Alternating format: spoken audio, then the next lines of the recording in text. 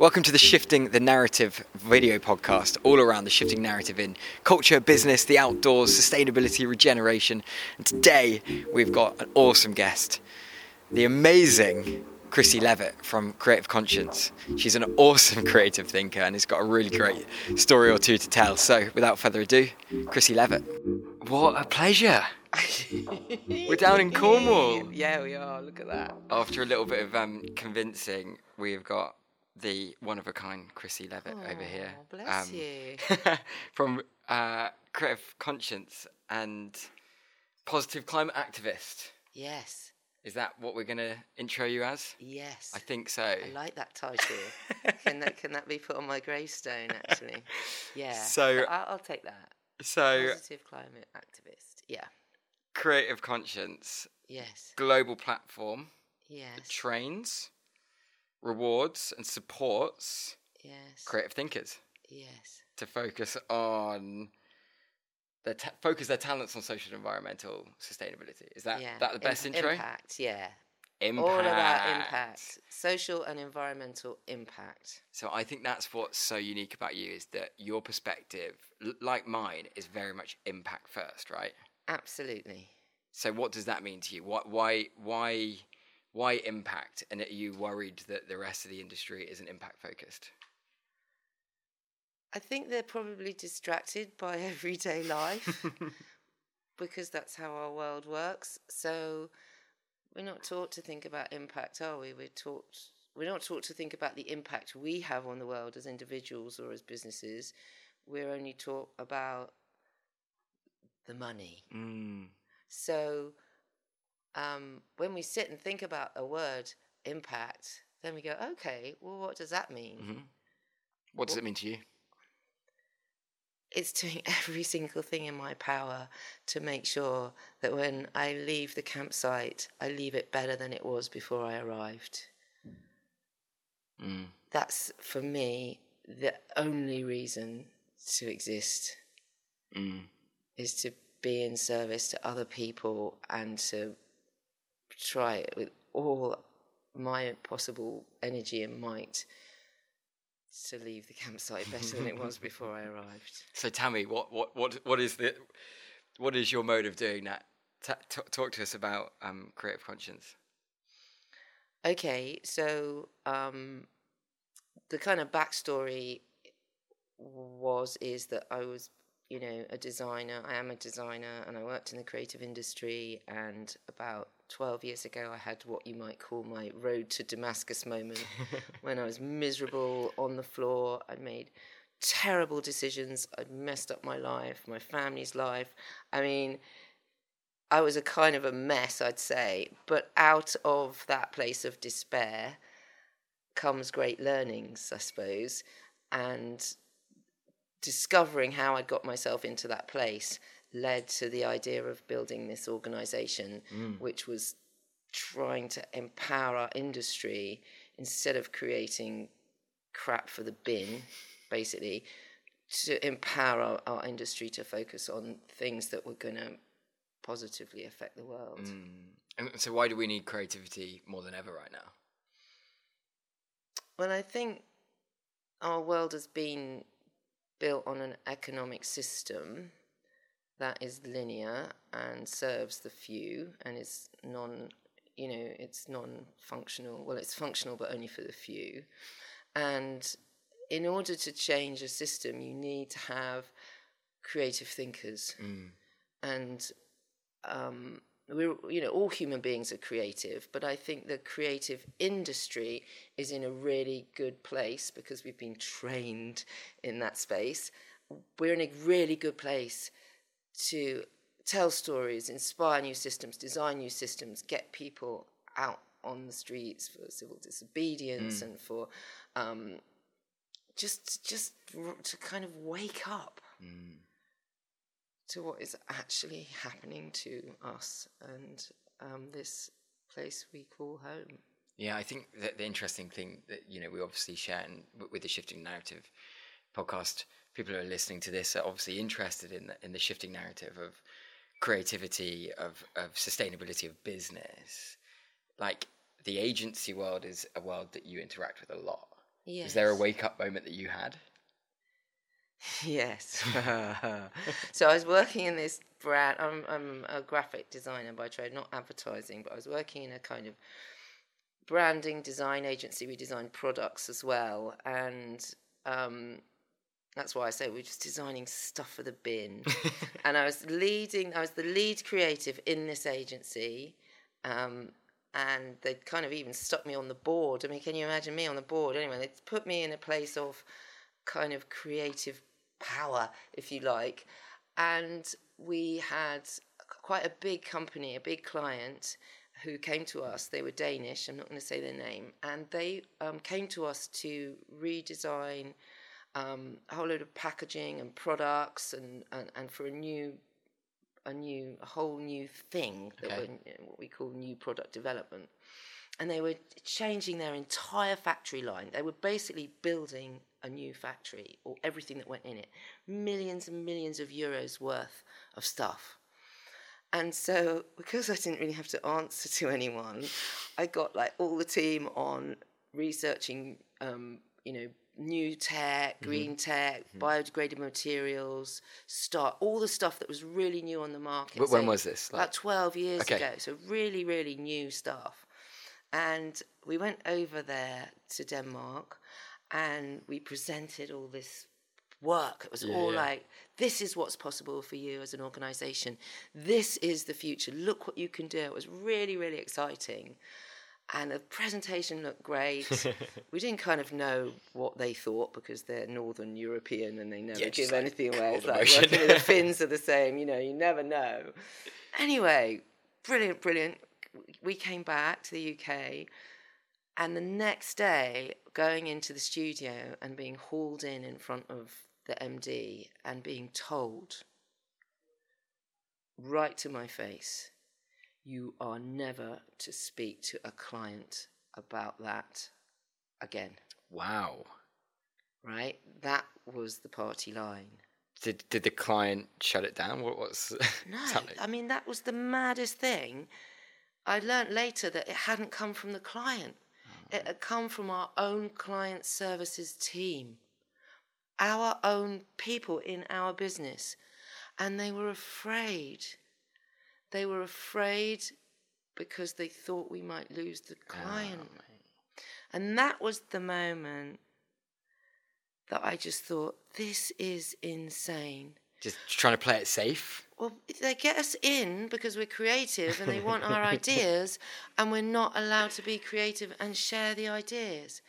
It was mental. And then at the same time, as I mentioned, things were going tits up in my personal life. It was all going wrong. And I just went on a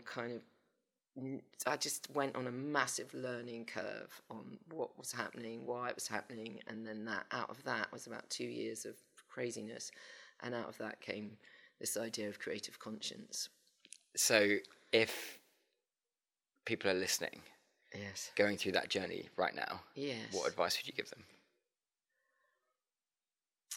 If they're in a system that they're not happy with because they're contributing to the destruction of our future. Mm-hmm. I mean, that's really articulate to put it. Look at what's going on in the world, like the world, not just your world, but outside, and then see what you can do within the system you're in. So you can change things from inside, get help, get mentorship, get training on how you can change stuff from inside. Or if you think you've got a transferable skill that will still put food on the table, seek that out and shift your allegiance. It could be a charity, an NGO, and a number of other organisations, maybe a B Corp, which is on a better path, and just stand in the light. You've got to stand in the light, because when you are bombarded with this crap that we're all bombarded with on a daily basis through the news and stuff like that, I don't engage with any of that stuff. Working in the sort of climate area and social area, it can get quite dark. So you just got to make, for every bit of dark information, you seek out the kind of the good.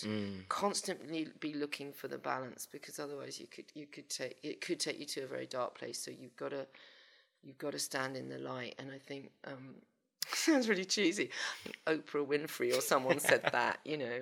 But that's what I say when I'm having my darkest moments. I seek something out that's positive. Because we're at Goodfest. We're in Cornwall. We're literally around, a couple of hundred genuinely progressive people in an amazing landscape. Beautiful. The so sun's privileged out as well. Isn't that amazing?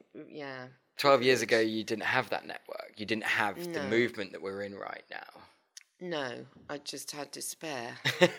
I did. Literally, out of despair comes great learnings. So even if you're feeling like you're in a terrible place, that's where magic happens. You know, we know this for a fact. In times of crisis, in times of recession, that's when humanity is at its greatest. That's when we become inventive, when we seek out new possibilities, when we invent new ways of being. So that's kind of, especially in the UK, that's kind of where we are right now with our so-called leaders. So the idea that is a possibility is super exciting and powerful, I think. Let's go for the high five. Yeah, hey, cheesy high five. Bring on the revolution. Anyway, yeah. Should we talk about your jacket? My jacket. Yeah, well, my jacket. Okay, so I said to the two J's that I wear this jacket. And yesterday I was down with a whole load of students at Falmouth University, and I wear this jacket as an example of positive creative activism, and because it's made from this, probably made in the 70s. It's rather lovely, if I say so myself. It's kind of velvety. It's a bit cheesy. It's got this sort of scalloped thing, but it's also been pimped up, and it's got like anti-consumption labels on it. So this, I think, is an H&M label, and there's various different labels, and then on the back, I've stamped. I'll kneel on the floor, but I've sort of stamped an XR logo on it, and I've stuck other things on it myself as well.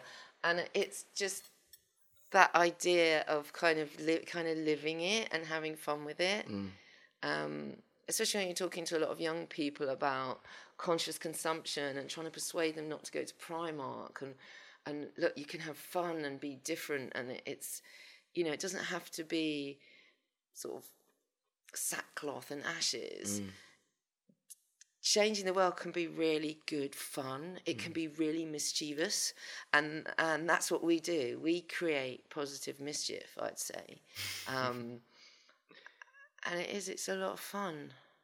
It's really interesting because as we come out of this period of COVID, the first time that we engaged together was an event, I think back in February 2020. Yeah. It's the first, I think it might have been the first Creative Conscience event at Havas in London, for me at least, in running it viral.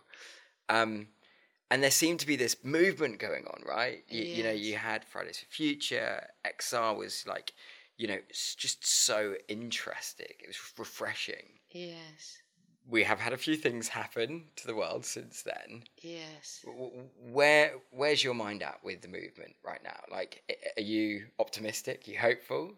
Is things like XR where you're wanting it to be right now? Yeah, big question. Good question. Thank you. It wasn't the first one we'd done. It was the first kind of 4-day thing that we'd done. So multi-day. We run these creative change makers events, and we'd done, I think, 4 before that. Right. The first one was maybe 2017 or something at the Design Museum. Anyway, and they'd been successful, those 1-day things, so we thought, right, let's just go for it. And it was a kind of a moment of madness, really. We were running out of money, actually. We had very little money in the coffers, and I sort of said, stuff this, let's just blow everything on an event and see what happens. At least we'll go down with a smile on our faces. And actually it kind of worked because it helped a little bit, put some extra money into, because we're a charity. And it was all about, because I've been to so many kind of green things, conferences and stuff, I just started feeling like, oh, this is what was... Everyone got really fired up, and then they'd leave the room, and then like a week later, nothing had changed. So the focus on it was getting people to commit to take action. And then we surveyed people afterwards, and the first time we did that, 85% of people who were served it had changed. Amazing. And then when we did it online, during that strange time we're not going to mention, 92% of the people who came to that event changed behaviour. So it's all about trying to change behaviour. So I guess mindset-wise, it's how do we wake the world up? That's where my mind... That's when we did a lovely session with Dan Burgess just down on the beach earlier, and it was about where is your mind at? What's going on for you? And that's constantly going through my mind. How do we wake everyone up? How do we get them off the sofa and onto the streets? Because we need, alongside political and companies, we need civil disobedience. We do, and Jonathan Porritt says that. He's our hero. Big ups, Jonathan. Big up to Jonathan. So how do we get people off their phones and out? And having fun as well, like coming together as humanity. So that's big on my mind. And then creating a kind of campaign, a call out to our industry as a challenge of, okay, you guys, you're all experts in marketing and advertising and whatever it is you do, filmmaking, animation. How do we engage people to do that? Because it's not for me to come up with a great idea. Well, maybe I could, but it's about us collectively. So how do we bring creative conscience together with creatives for climate and purpose disruptors and XR, and how do we pull all these great people that are doing stuff together? To do something really powerful. So that's really on my mind right now. So you asked a really good question earlier. Can you remember what the question was and what the response was? We were watching a Patagonia talk. Yes. Because I thought that was pretty cool from Patagonia. It was an amazing response. I felt slightly stupid that I didn't know that they were doing that stuff. I didn't know that either, but that just shows the testament of... It's funny because, running a creative sustainability company, we almost ban using Patagonia case studies because it's just so obvious, right? They're just so good. It's like, let's just find the other organisations doing cool things. I didn't know they did this. No. And how cool is it? So tell the listeners. So we had this amazing talk from the guy from... I don't remember his name. That's awful, isn't it? A lovely, brilliant marketing man from Patagonia. I think obviously here in the UK or Europe. And he'd said all these great things that they'd done, but there was nothing about civil disobedience in there. And because we're mischief makers, I thought, I'm going to ask that question. So I said, okay, has or will Patagonia ever be involved in encouraging people to get onto the streets and off the bottoms and doing this stuff? And then he just told us this great list of amazing things. So they train their people, don't they? If they get arrested, stuff like all the processes. They've got a bail fund. They've got a bail fund. They actively support Fridays for the Future. Yeah. I mean, people. Ryan Gellert, the CEO, is literally been arrested and is in handcuffs and stuff like that. So. It was brilliant, wasn't it? And everyone in the room started cheering. It was like, so cool. It was the best answer that he could have given. It was the last question, wasn't it? And I think that really fulfilled me with joy. Yeah, because totally. Up until then, it had all been sitting within the realm of business and what we expect. I mean, they had touched the political stuff, but it wasn't the actual getting people to rise up, which I was just, it was brilliant. It was fantastic. So civil disobedience.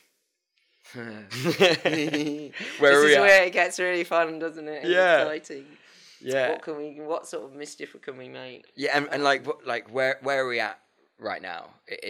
We're coming to the end of 2022. You know, civil disobedience clearly works, but perhaps movements I personally think have kind of not diluted, but they aren't perhaps as prevalent as pre-pandemic. Yes. Well, they've also in this country changed all the laws, so they've criminalised all sorts of terrible things, and no, all sorts of innocent things, and they've made those things terrible. But that's all the more reason to, get more French. I call it. I'm really excited because I think we need a general strike in this country. Imagine, what that would be like. I also had this thought, like, imagine if all the people in this country, and there's got to be millions and millions of us who are self-employed or sole traders, just refused to pay tax. They can't lock up 10 million people. What if we just said no, collectively, on the 31st of January, no? What would that look like, right? That'd be so powerful. I kind of like that idea. Should we make that happen? So, I think if anybody's going to make it happen, you're going to make it happen. Oh, yeah. Anyone out there who's a freelancer, get in touch. Let's start a non-tax-paying movement. So, I don't know. I fell into the NGO world. I come from a design background, and what I've observed is that when I've been in the room with lots of NGOs, it's kind of lots of fiefdoms.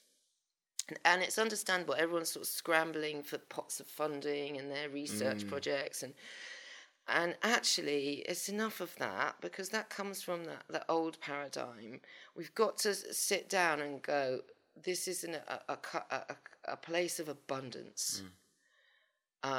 What if we all held hands and shared data and research and joined forces?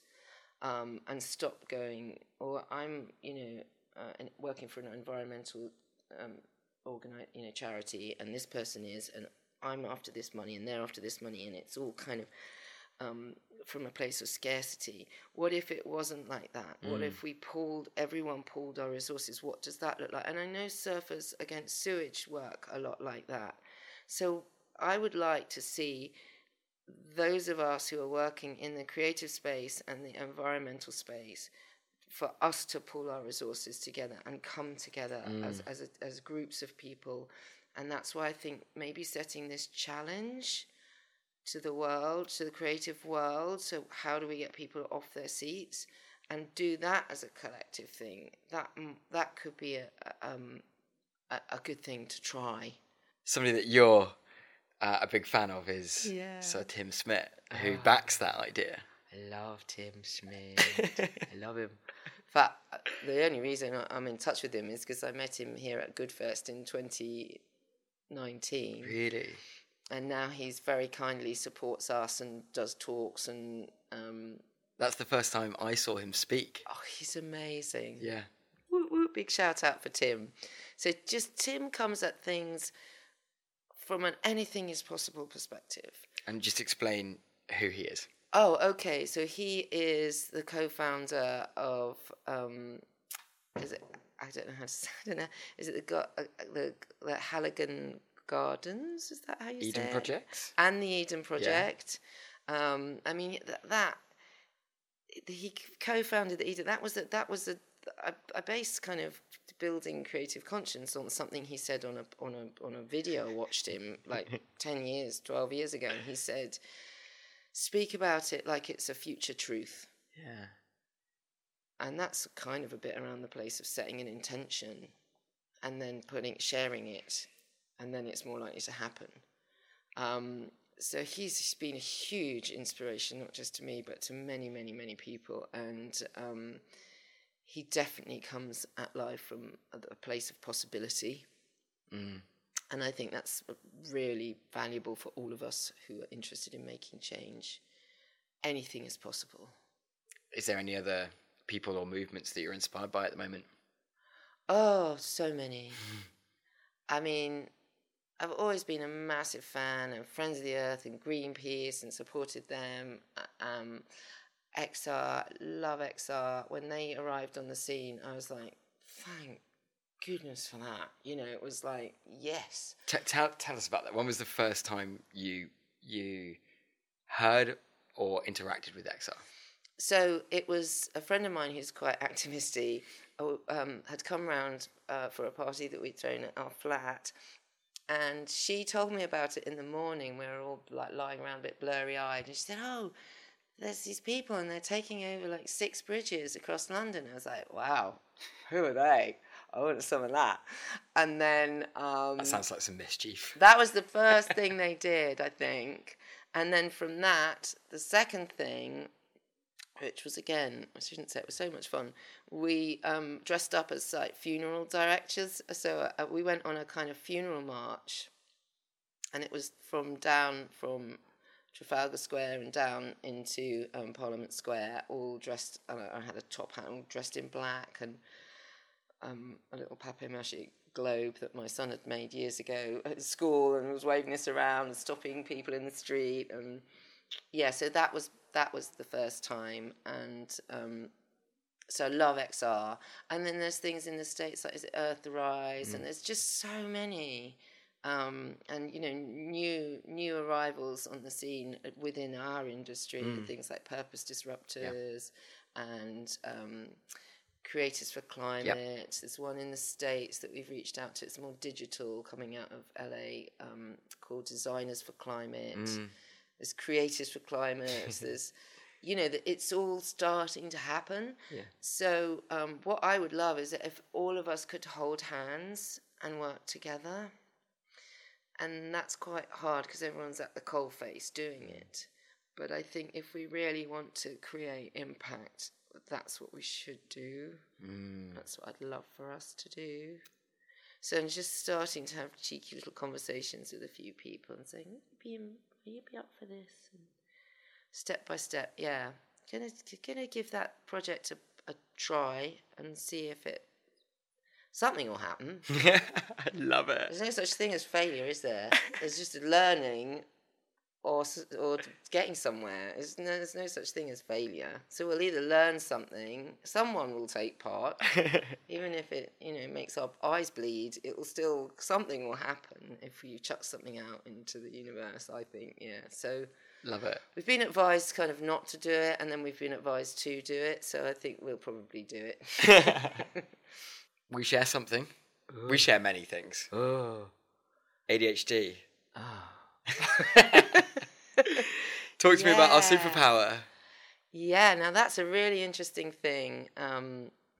I've never been diagnosed, and nor has my father, or probably his father, and brothers and nephews. Maybe nephews actually have, and been pumped full of Ritalin and stuff like that. Yes, what is interesting is it's really common in the kind of creative areas of life. And that doesn't have to be like drawing or filmmaking. It could be physicists. You could be a physicist or a mathematician. You know, it's just people who think quite odd, probably, or in a different way than we're maybe expected to by our school system. But I was talking to you about Gabor Mate, who's a huge hero of mine. And he has worked with really addiction, but also prior to that, he's a doctor, and prior to that, understanding ADD and ADHD and how that develops in the human mind. And what's so fascinating is I always thought it was a genetic thing, but actually it looks like through the research in brain development that actually it comes through the environment you're in and a lack of connection at a certain age, a very young age. So that is a book that I would recommend anyone who has ADD or ADHD. Is called Scattered Minds, and I'm listening to it because I can't read. And brilliant. But do you think that this like radical out the box thinking, which, you know, I guess stems from people, you know, being perhaps more accepting to risk, more accepting to kind of going against the grain. Yeah. Like that, does that lead to progression in the sustainability movement? Yes, of course. I mean, you need people who think differently to change the system. Was it Buckminster Fuller said, you can't operate in an existing system, you have to change the system. And he was a brilliant, brilliant thinker. Yeah, I think definitely. I would also sort of question you around talking about sustainability as well, because sustainability isn't sort of going to get us to where we need to go. We need to really be looking at regeneration as well. And so, yeah, I think definitely people who think slightly differently are definitely going to help get us to where we need to go, and always have done. If you look at Einstein or a lot of brilliant thinkers, they had dyslexia, and he probably had ADD and stuff as well, even though it wasn't a thing. So, for sure, we're part of the solution. All of us are part of the solution, but I think in particular, us slight loony type thinkers. I mean, it comes with its challenges, right? Totally. Because it makes it difficult to focus on one thing, and there's always this shiny thing over here that you want to do, and but it is, like you say, it's a superpower. And now we need it more than ever. We need creative thinkers more than ever. Where? Inside big businesses? Everywhere. Freelancers? What advice would you give for people inside organizations versus, people who are at the kitchen table on their own every day? Inside organizations is you can change it from within. You're in it. Great. You've got an opportunity right there.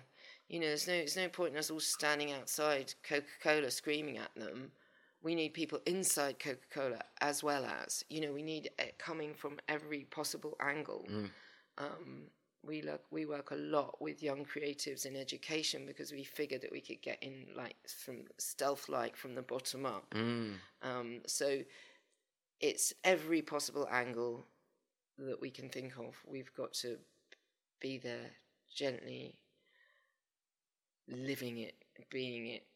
The creatives that I know that you work with, people, all different backgrounds, all different industries, but it can feel quite lonely, especially, working from home and in small organizations, perhaps with not much funding, without big teams. Isn't there a level at some point, especially in these difficult topics and conversations that we're in, to feel a bit hopeless? Oh yeah, I feel hopeless kind of on a daily basis, But that feeling of despair can be a bouncing point. So it's remembering that and seek out those who are doing it, who become part of an organization, or subscribe to people's newsletters, watch YouTube things, constantly be filling yourself with hope and understanding of what's possible. And there are amazing things happening all over the world. I'll give you an example. So we were asked to go and do a talk and a workshop at an aerospace company. Amazing green tech organization that are developing renewable hydrogen engines for aeroplanes that will be retrofitted into existing aircraft. Because we know, we'll move to an electric car. That's not the future, because they're still using all the material to build the electric car.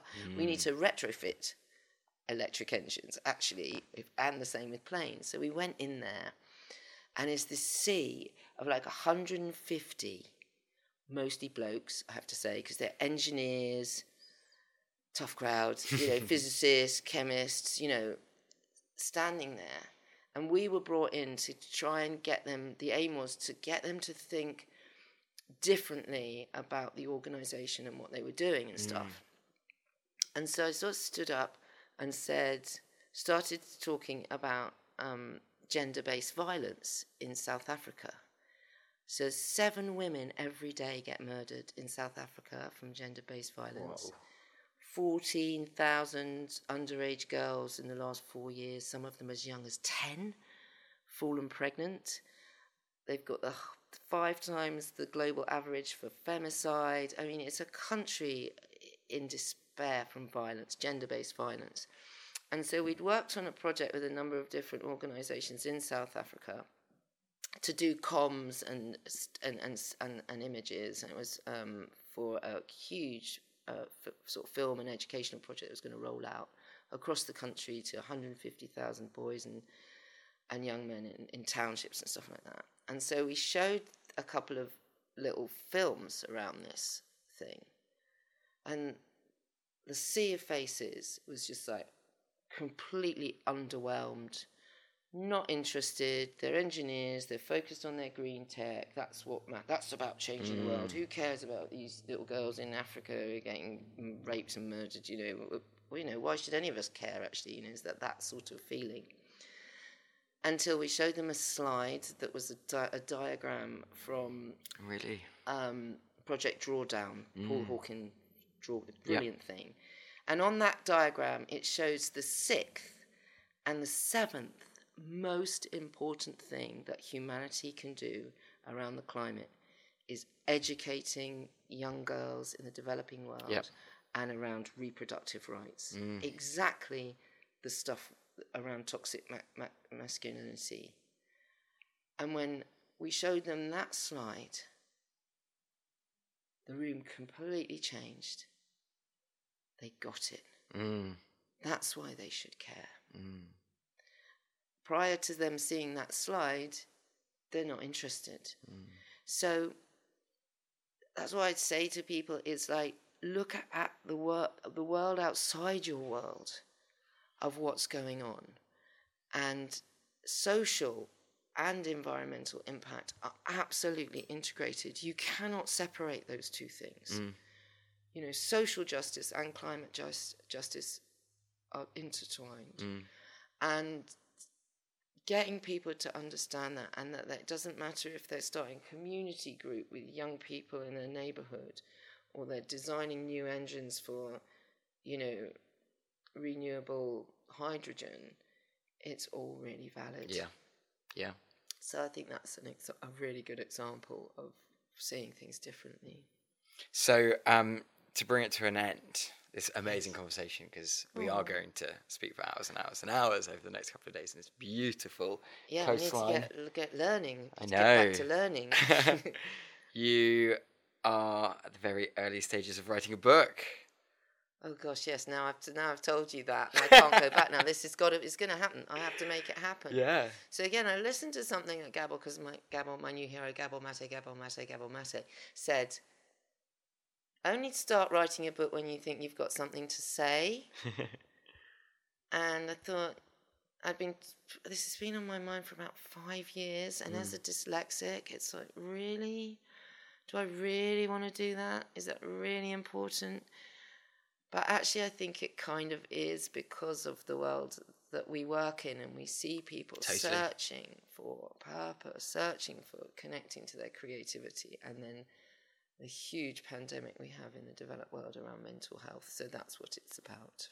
I'm looking forward to seeing and reading, actually listening. Yes. It has to be read, because I can't read books and you don't read books, so it's got to be some sort of audio book at some stage. But I'm not sure when it will come, but it will come.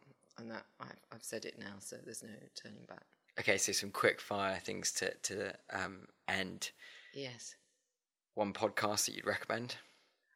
Oh, it has to be Dan's, Burgess's Spaceship Earth. You are out in nature, listening to music, thinking about sustainability. What are you listening to? Oh, blimey.